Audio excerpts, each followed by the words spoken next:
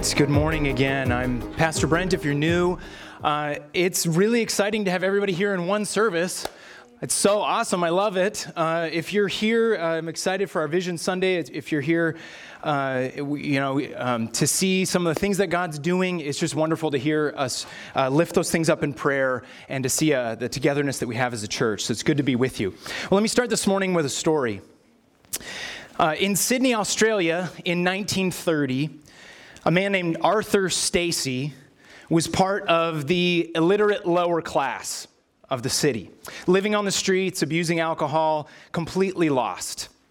And one Sunday, Arthur stumbled into a church on Broadway Street near the center of Sydney, and God did something miraculous. He saved Arthur and completely turned his life around. And Arthur was a transformed man.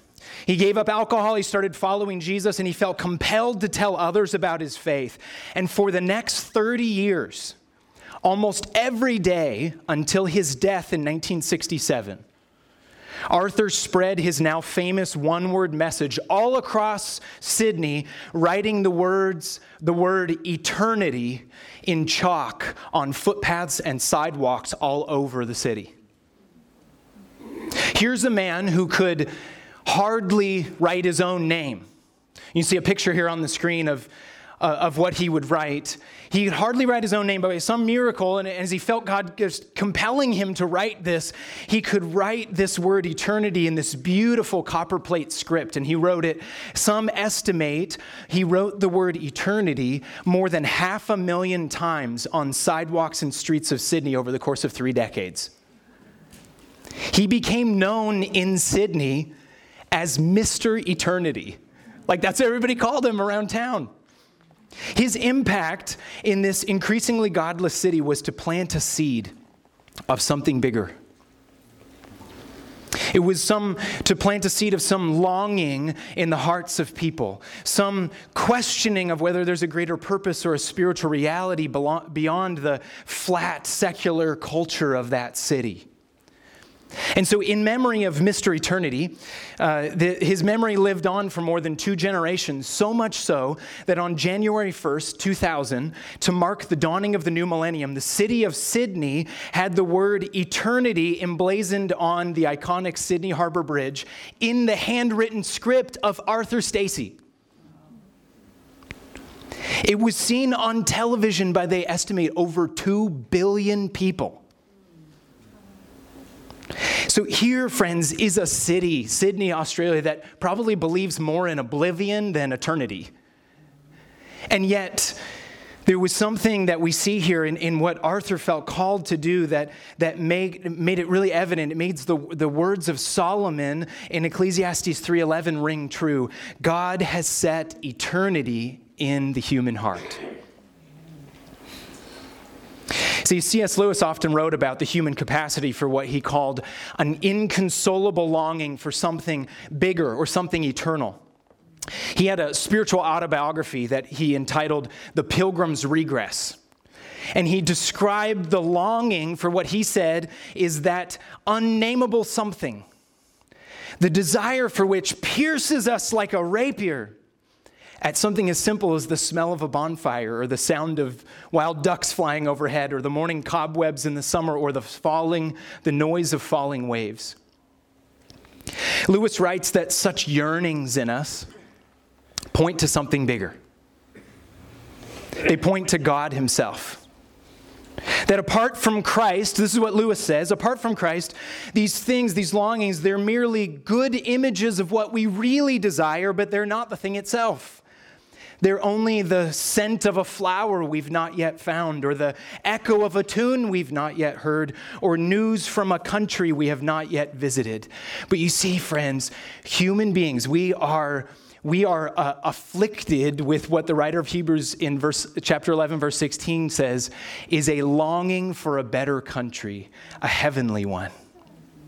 Because our hearts are longing for the kingdom of God and Jesus Christ as the everlasting King. And this world that we're in is searching. People are hungry and they're so lost and hurting. And it is the church, it's the bride of Christ, it's us that exists as a signpost and a foretaste of God's kingdom. That through the proclamation of the gospel, through our bearing with one another in love, through our training in righteousness, our compassionate care for those who are hurting and lost, we're demonstrating in living reality the deeper longings of the human heart that are only met in Jesus. So we've been walking through this series the last few weeks that we're calling Disciple by Doing, where we're exploring what it looks like to love God with all of our heart, soul, mind, and strength. And today we're going to focus on these words, with all our strength. Now that word strength, if you go back to the Deuteronomy 6 passage that we looked at a number of weeks ago, it's a very unique Hebrew word. It's not really found almost anywhere else. It's a word that means something like oomph, or gumption, or like with all of your effort, with all that you are, with every part of yourself. It has a very physical meaning, but it's applying, almost like applying your bodily strength or effort towards a pattern in your life.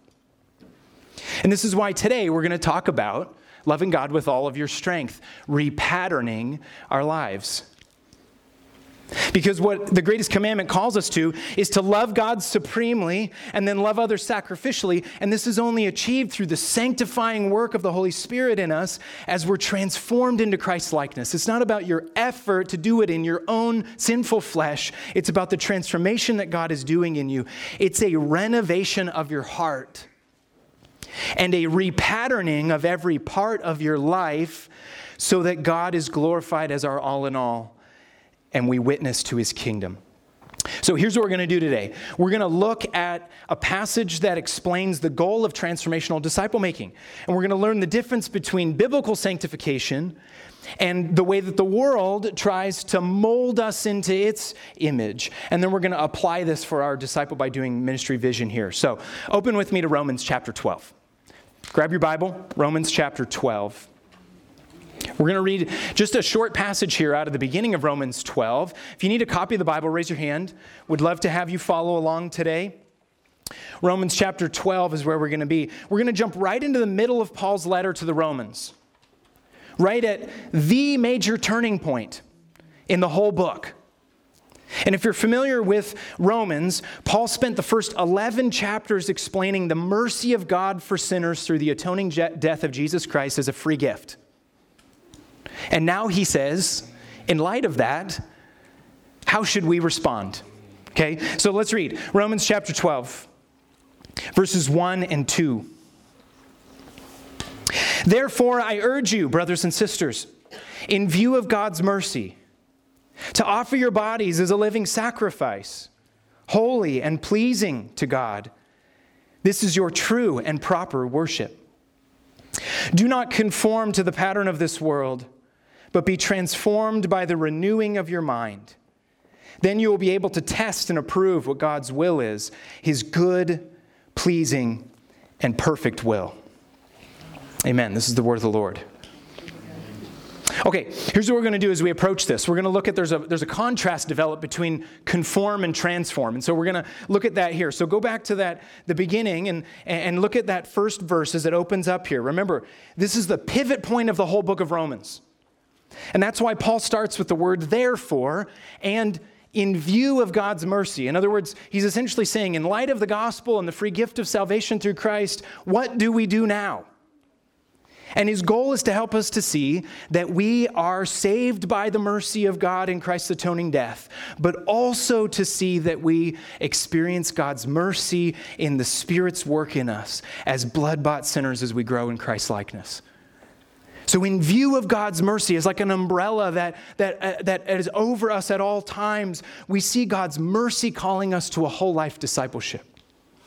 And this is Paul's point. This is his summary, if you will, of what do we do now that we've seen the gospel proclaimed in the first part of Romans, is he says this: Christ, essentially his point, Christ gave his whole self as a sacrifice for us in his substitutionary death. Therefore, we should give our whole selves as living sacrifices to him in an act of true and proper worship. Jesus died for you. What he asks for in return is not just a small part of who you are, but for you to die to self, to take up your cross and follow him, to be a living sacrifice in every way, in every part of who you are. That is your true and proper worship. Now, those words true and proper worship are really fascinating to me because some of your Bibles, like your ESV, would say spiritual worship. The words literally in the original language there could be translated as rational service. It uses the idea of logic. In other words, it says worship that makes sense logically is to give your whole life to God. In other words, in view of God's mercy, if he has so poured out his love upon you and Jesus has died in your place, it logically follows, or it makes sense that once we grasp the fullness of his sacrifice, that we would give our full life, our whole life to him. It's like that classic hymn that says, Jesus paid it all to him I owe.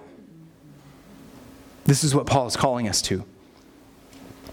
So look at verse 2 and look at what this true and proper worship looks like. Okay, let me read it again, just so we can be crystal clear on what Paul is describing. Verse 2, do not conform to the pattern of this world, but be transformed by the renewing of your mind. Then you'll be able to test and approve what God's will is, his good, pleasing, and perfect will. Now, do you see there's two key words that are contrasted, and I want to explain them to you. Okay? The first is the word conform, which means to bend into a mold or pattern. Now, I love woodworking, and I haven't been able in the last year or two to be able to do as much as I would like to. But one of the things that I love, that is fascinating to me about woodworking, is that you can make wood into basically any shape. It's incredible how God made wood. It can be shaped in so many different ways. And one of the techniques of woodworking is to steam wood and to be able to bend it into a mold and then let it cool off, and then it stays in that shape. And so you can make beautiful curved pieces of wood by heating them, steaming them, and then letting them cool within a mold, and there they take the shape. This is what Paul is getting to when he uses this word conform to a pattern. It's to bend it into a mold. Now, the word transform is a change in fundamental character or condition. Now, in that illustration of the woodworking, when you bend wood into a shape, it's still wood. It doesn't change in its fundamental character. But this word here, transform, literally in the original language here in Greek, is the word metamorphosis. Now, my kids, last summer, I think it was, they found we let a milkweed grow in our backyard just to see if we could get a monarch butterfly egg, and we got one. And so we took it inside, and the kids raised a monarch butterfly from egg all the way up to butterfly and then released it in like a jar in our house, okay? So what is so fascinating is that scientists have discovered that caterpillars, as they go into their chrysalis, that they literally turn into soup inside, that it like turns into caterpillar juice and then is reconstituted as a butterfly.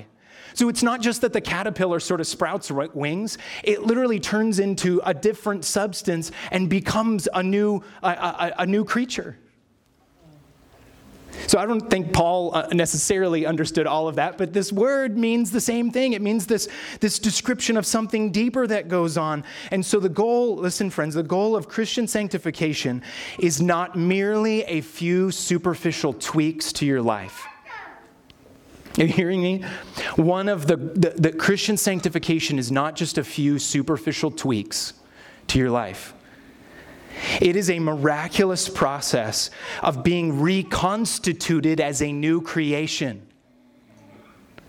It's a deeper change. It's this change that happens today in your inner being as you're born again as a new creation, and then tomorrow in your resurrection body in the new heavens and new earth.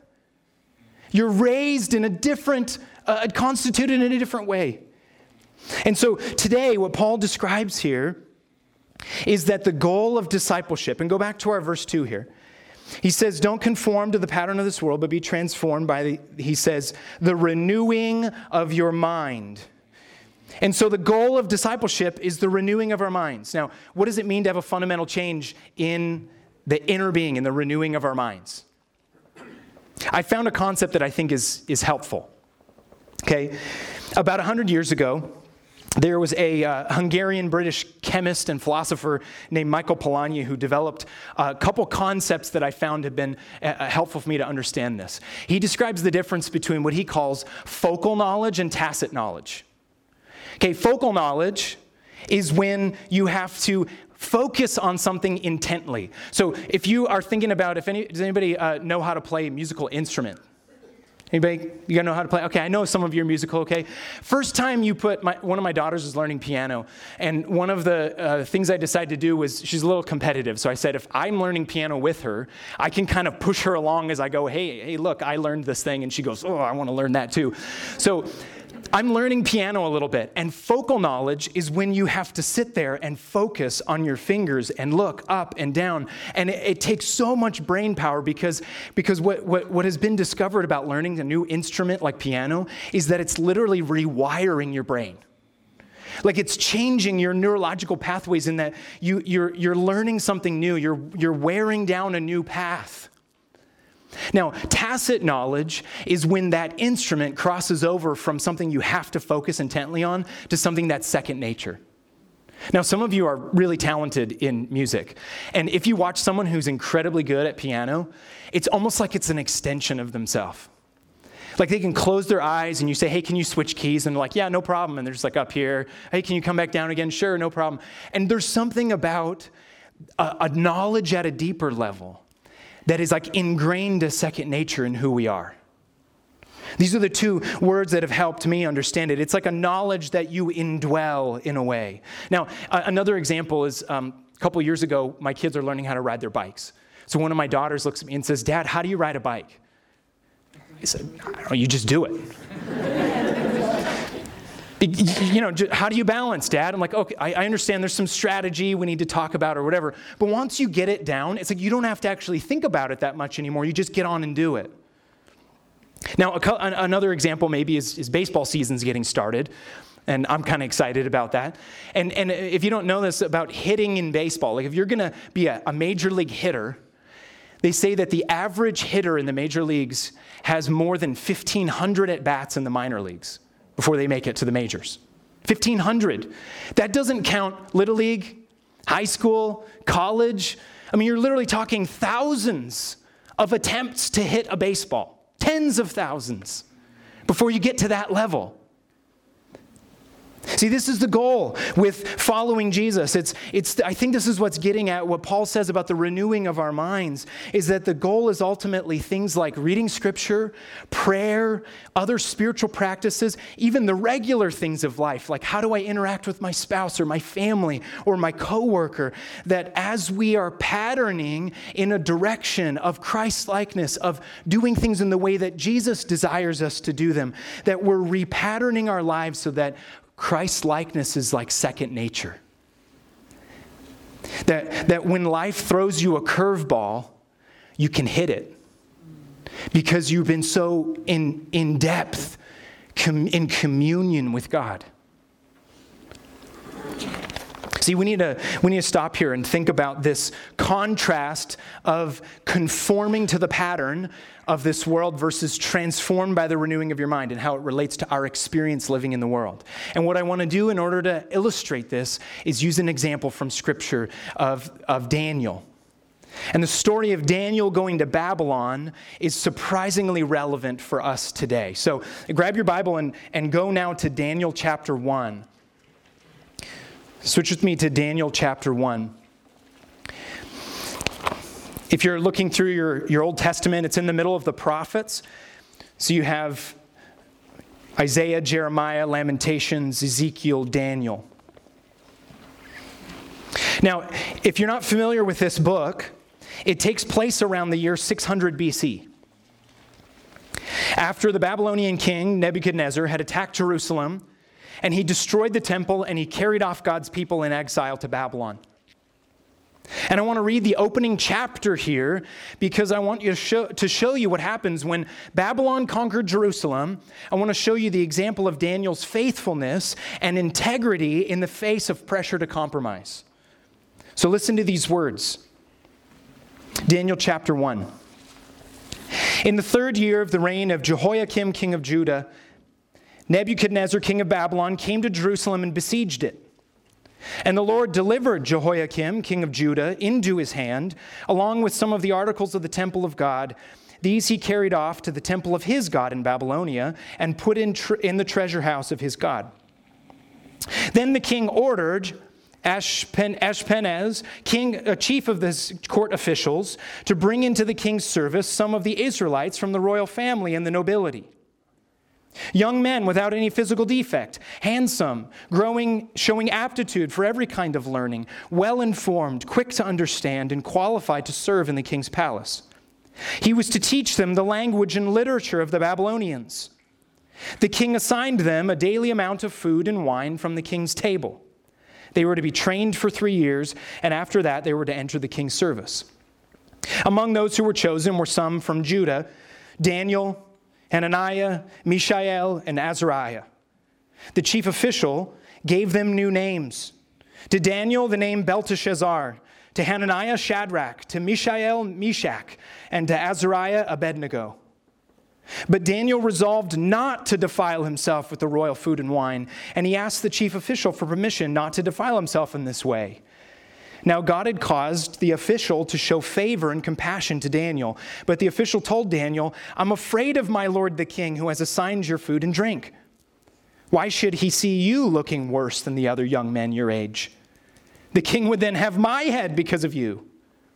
Daniel then said to the guard whom the chief official had appointed over Daniel, Hananiah, Mishael, and Azariah, "Please test your servants for 10 days. Give us nothing but vegetables to eat and water to drink. Then compare our appearance with that of the young men who eat the royal food, and treat your servants in accordance with what you see."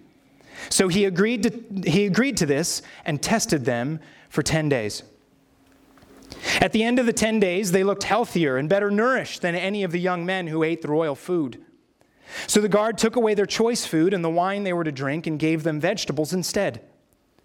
To these 4 young men, God gave knowledge and understanding of all kinds of literature and learning, and Daniel could understand visions and dreams of all kinds. At the end of the time set by the king to bring them into his service, the chief official presented them to Nebuchadnezzar. The king talked with them, and he found none equal to Daniel, Hananiah, Mishael, and Azariah. So they entered the king's service. And in every matter of wisdom and understanding about which the king questioned them, he found them 10 times better than all the magicians and enchanters of his whole kingdom. Then Daniel remained there until the 1st year of King Cyrus. Okay, I want to point out a couple really important things that are going on here in this chapter. Nebuchadnezzar was employing a new strategy for taking over nations, for conquering nations. Unlike the previous empire of Assyria, who sought to just wipe you out, like literally beat you into submission, rather, the Babylonians would take over your nation, then they would commandeer your best and brightest to indoctrinate you, and then to bring your allegiance to the king, and then they would send you back as regents on behalf of the Babylonians to speak the local language and understand the local customs, but be loyal to Babylon. It was like a subversive bully tactic. And so even the city of Babylon itself was set up to impress you with its culture, with its luxuries, with its gods. During Daniel's lifetime, something that's fascinating about this is King Nebuchadnezzar constructed a huge gate to enter the city right next to his own palace. And this gate was 50 feet high, and its foundations went another 45 feet below ground. And it was discovered in 1900 or so by a German archaeologist named Robert Koldewey, and he led these excavations to uncover this gate of Babylon from 1904 to 1914. Now, this gate was literally piece by piece brought back to Berlin, Germany, and rebuilt in the Pergamon Museum in 1918. And I had the opportunity to go visit this a number of years ago. This is the Babylonian gate itself reconstructed in Berlin. This gate was dedicated to the goddess Ishtar. So it's called the Ishtar Gate. And Ishtar represented the Mesopotamian goddess of love and beauty and fertility and divine law and political power. So right next to Nebuchadnezzar's own palace is this massive gate to speak to his triumph. Now, through this gate, and you can see some of the animals that are pictured on there, through this gate was what was called the processional way in Babylon. It's the name of a street where there were that was lined and decorated with 120 lions, bulls, dragons, and flowers on yellow and black glazed bricks that symbolize the goddess Ishtar. And the goal of this gate was very simple. When you're brought as a captive to Babylon, you were to be wowed at the power and prowess of Babylon. You would know as you're marched through this gate into the city, waving at Nebuchadnezzar up in his palace, that you have been conquered.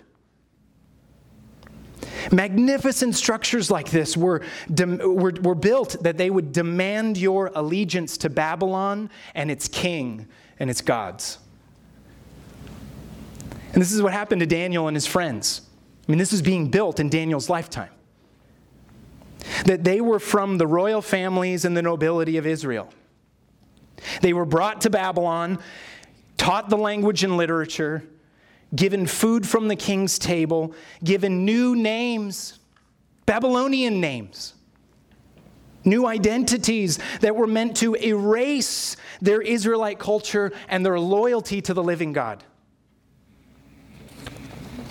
But friends, I need you to know this. Daniel's name means God is my judge.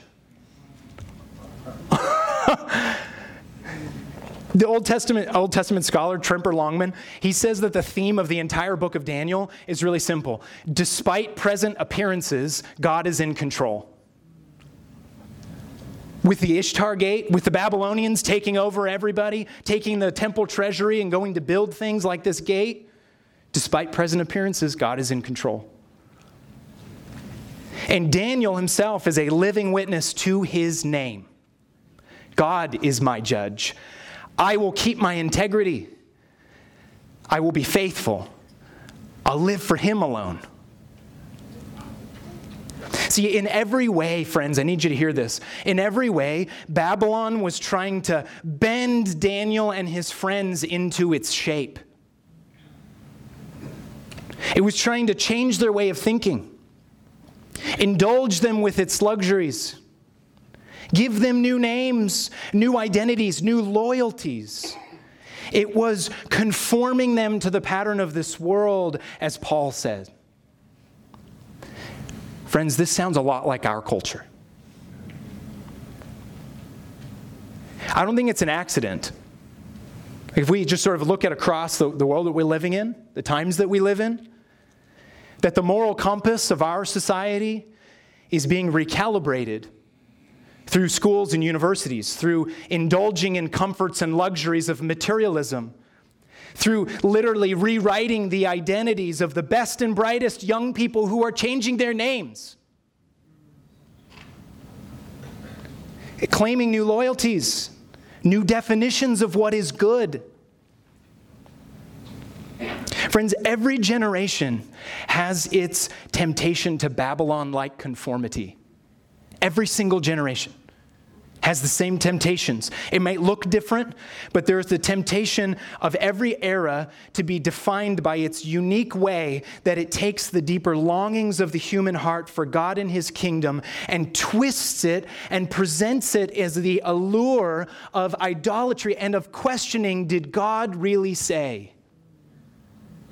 That sentence, that question has been changed or interpreted or re-questioned in a new way in every generation. See, there's actually a pattern of Babylon.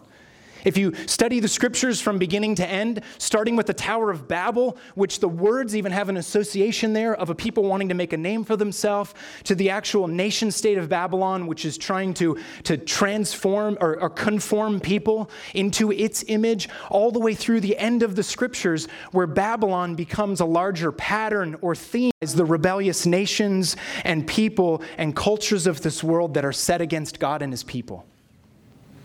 This is why the end of the book of Revelation, the very end of your Bible, talks about the defeat of Babylon. Babylon hasn't existed as a nation for a long time. But listen to what the book of Revelation says, because Babylon will not win. Friends, even though Babylon continues to seduce the nations even today, the book of Revelation ends with a climactic judgment of Babylon and vindication of God's people. Listen to the words. You'll see them on the screen. This is Revelation 18 and 19. Fallen is Babylon the Great. Hallelujah, salvation and glory and power belong to God, for true and just are his judgments. He has condemned the great prostitute who corrupted the earth by her adulteries. He has avenged on her the blood of his servants. Hallelujah, for the Lord God Almighty reigns. This is how the book of Revelation ends. In other words, friends, the sick and twisted seductions of our own culture will not win the day. They will be destroyed.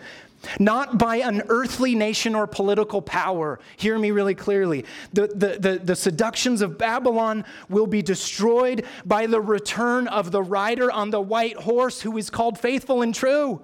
The King of Kings and the Lord of Lords. That's the very next verse at the end of chapter 19. We long for him to come because all that we see that is twisted and against and upside down from God's ways, it's God himself in the person of Jesus Christ in his return who will obliterate it. You see, the story of Daniel prefigures this reality.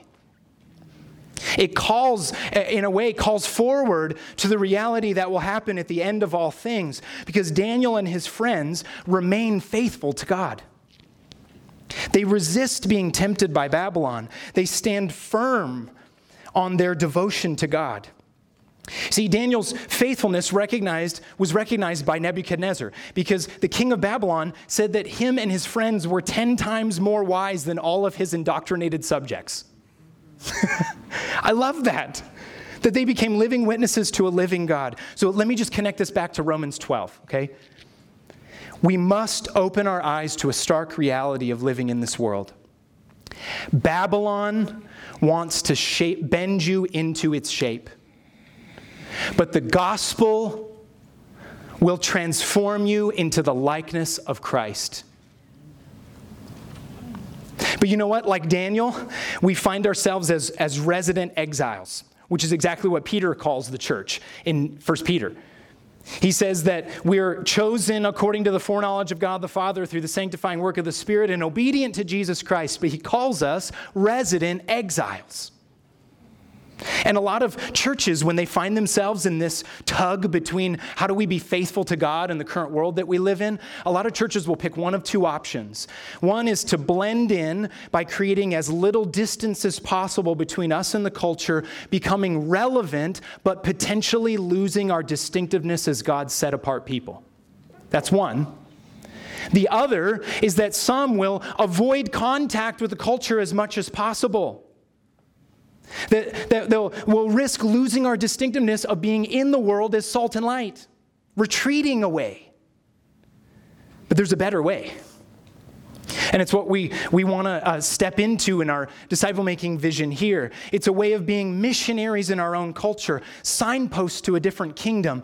Dietrich Bonhoeffer, who was faithful to Christ under Nazi rule in Germany, for goodness sake, he said this about the church. He said the church is a place in the world where the reign of Christ over the whole world is to be demonstrated and proclaimed.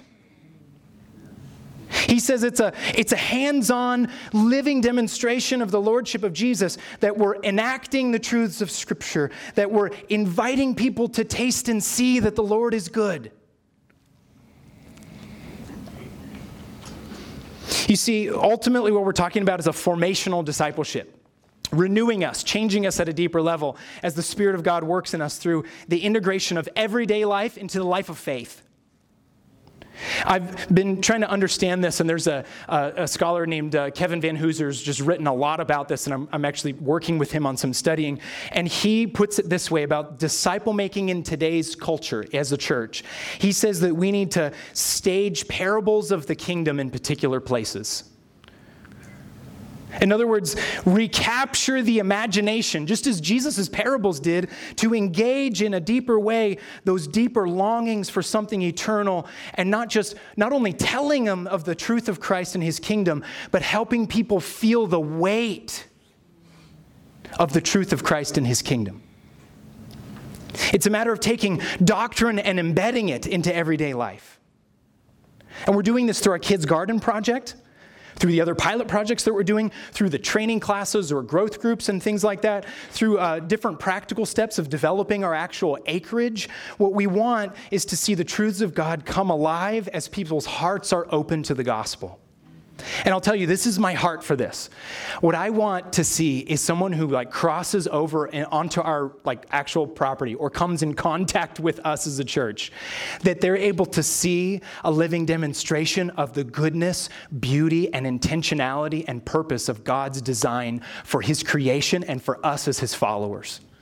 That even the very property we're on reflects the environment or the landscape of this part of Minnesota. That we see his beauty and his design, even the physical things. But then as we relate to one another as a church family, that people come in contact and say, there's something different about how you're interacting together as a body or how you treat others within this world. Because what we want is people to know deeply, to experience, to see God's beauty and his truth and his goodness. To taste and see, to experience it, to know it, to hear it, and then see it lived out. Because we're going to see things lived out through, this is what we want, is a hands-on, interactive, integrated, purposeful demonstration of a foretaste of God's kingdom.